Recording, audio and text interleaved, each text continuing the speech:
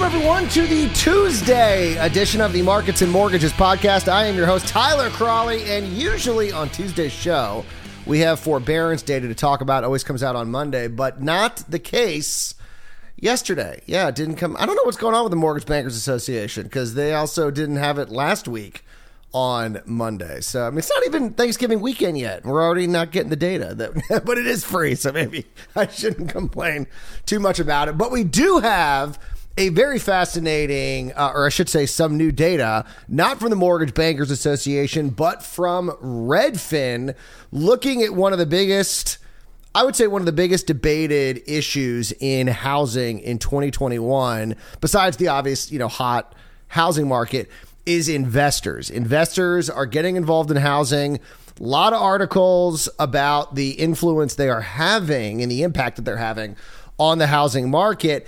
And well, in the third quarter, they kicked it up a notch. Like I said, this is according to the latest data from Redfin. Real estate investors bought 18.2% of U.S. homes that were purchased during the third quarter of 2021.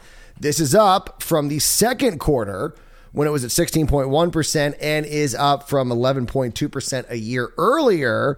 In case you're wondering what that means, that's a 10% jump quarter over quarter and an 80% jump year over year. So investors really like housing. There's no other way to say it.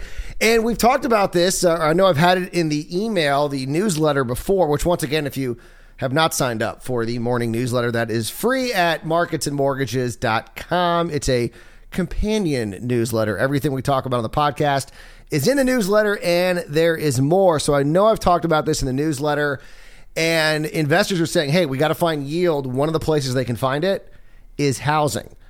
And not surprisingly, single-family homes continue to be the sought-after property, representing 74.4% of investor purchases in the third quarter. That is up from 70.6% a year earlier. Now, here is something that is surprising, because one of the biggest arguments that is made is that investors are driving up home prices because they're competing with average Americans that want to buy a home, or I guess I should note also other sort of small-time investors. Usually when people say investors, they mean like hedge funds and these big, giant corporate behemoths, that they're going in there, they're buying up these homes, and that's driving up prices, especially starter homes.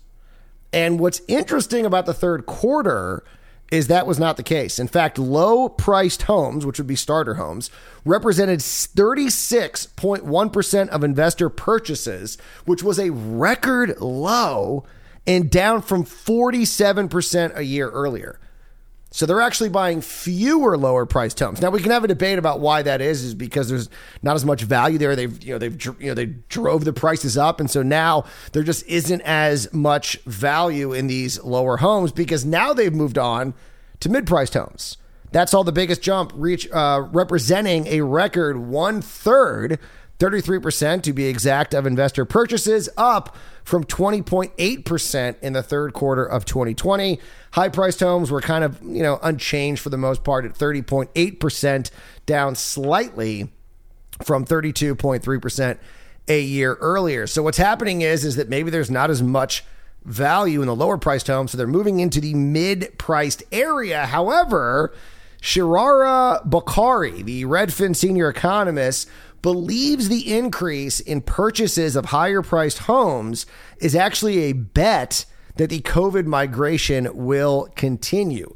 Bokhari said in a statement, quote, investors may also be upping their bets on pricier homes in an effort to profit from the pandemic-driven migration. Affluent Americans from expensive cities have increasingly been searching for homes in places where they can get more bang for their buck, like Phoenix and Las Vegas, where investors have a heavy presence.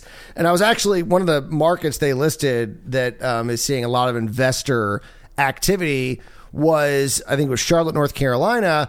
And I was reading a piece, Charlotte and Raleigh kind of move at the same pace. Both those housing markets are the hottest in North Carolina, where, of course, I broadcast out of. Well, not there, but in North Carolina.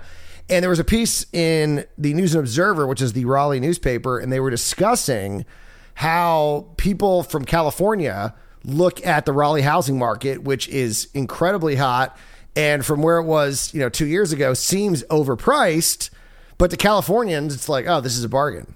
Like we've talked about that, right? There are 3 counties or 3 cities in North Carolina in California, who have homes. The median home price is over $1 million. The median home price in the West is over $500,000. So if you can go to Raleigh and buy a house for $500,000, I mean, it's going to be much different, probably bigger and nicer than what you're going to get in California. And if you're living in one of those places where the median home price is like $1 million, then yeah, you're going to be very surprised with how far your dollar stretches, even in a crazy hot housing market like Raleigh or Charlotte. So it's very interesting. And I mentioned this earlier. One of the big concerns, it seems to be, is that people are mad that, these big corporations are buying these homes. But I mean, let's face it. Why are corporations buying these homes? They're buying the homes to rent them out to families. It's not like the corporation's living in the house.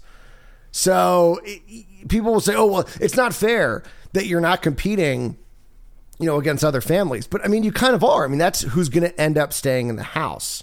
So it's not like, oh, if this investor component was not a part of the housing market would be much cooler and homes would be a lot more affordable. That demand would be quickly picked up by individual investors. I mean, if there's money to be made, there are going to be people trying to make that money. That is the reality of the situation. So people getting mad that like, oh, hedge funds are getting involved. It doesn't matter. We could ban hedge funds from being involved, big corporations, whatever you want to do. Right now, housing is hot. Nothing is going to change that except for people demand cooling off. I know what you're going to say, well, Tyler, if you take out investors and everyone else, then demand drops. I don't think it does, though. Because once again, they're buying these homes to rent them out to families. So it's really that family that has the demand for that rental house. And so if it wasn't the hedge fund buying it or the big corporation, it would be that family. And so that demand would still be there. I actually look at it as you're going to know that things are cooling off when you start to see Wall Street pull out of the housing market. Trust me, Wall Street is not going to be involved once things start cooling off. They're going to go. They just know right now that you can buy, and then 6 months from now, rent's going to be higher and whatever it may be. But the minute things start cooling off and all of a sudden there's less money to be made, Wall Street's going to go, bye, we're out of here. That's why they get involved. Plain and simple. Now, speaking of, or I should say, one of the ways to solve that problem is, of course, very simple. We build more. There was a really funny Twitter thread I saw yesterday where this guy was pointing out that the New York Times was calling people in Palo Alto out for their NIMBY attitudes. These people in Palo Alto who are like, oh, we need to be so inclusive and we need to be helping everyone and we got to do all this to help the world be a better place. And it's like, well, why don't you let them build more so more people can, I don't think that would do much. I mean, we wouldn't be able to take it. Our infrastructure isn't solid and they're all like huge NIMBYs. But they think it's like, oh, well, it's different where we are, but they can build where you are, but not where I am. And that's the definition of a NIMBY. That's why it's called not in my backyard. People who are NIMBYs are totally fine with development everywhere else except their own neighborhood. And the problem is that if everyone's a NIMBY, then you're not building anywhere because you can never build in those people's backyards. And so no, we can't build. You can build where you are, but we just can't take it. The traffic, it's going to be rough. And so no, just not in our backyard, but your backyard. Yeah, you can totally build there. That would be a good idea. They totally called them out. But that's the solution to a lot of these problems. You want to lower houses? There's only one way to do it. It's not through tax cuts. Tax increases. It's not through rent control. It's not through any of these crazy ideas, banning Airbnb, banning hedge funds from buying. You build more houses. A lot of demand, not a lot of supply. How do you solve that problem? You get more supply. You build. And Connor Sen over at Bloomberg has a very fascinating piece, one that I've actually heard this argument before, but it's an important one, is he says home prices are skyrocketing. Vacancy rates are down in office buildings. So what if we fix both those problems at the same time by essentially converting old office buildings into either mixed use or turn them into residential units? Because the reality is that office work is never going to come back the way that it was. Sen writes that by the end of January, quote, only half of New York City office workers are expected to be back on average weekday, and that number isn't expected to grow by any significant amount over time. And that even in the best case scenario, demand for office space is still going to be 20 to 30% lower than it was pre-pandemic. And this is, of course, happening as rents are skyrocketing across the country. So the solution? Econ 101. Converting existing underutilized office buildings to residential units. Now, obviously, there are issues with infrastructure of these buildings. Buildings that are made for office use, commercial use, is going to be very different than residential spaces. So you're going to have to change a lot. But Sen points out if such conversions can pass muster with real estate bean counters, it's at least worth considering. And then Sen goes on to argue it's not just economics 101, but one of the other benefits is it will also stop a possible death spiral for office buildings. Saying, quote, the necessity of building apartments in office-centric downtowns isn't just about meeting the needs for new housing. It will help ensure office districts avoid the kind of downward spiral that's possible if something isn't done to stabilize them. He also goes on to talk about the fact that most of the people in the suburbs probably don't want to commute, so they have no real desire to go back. But the people that do want to work in the office would probably also be attracted to being able to live nearby.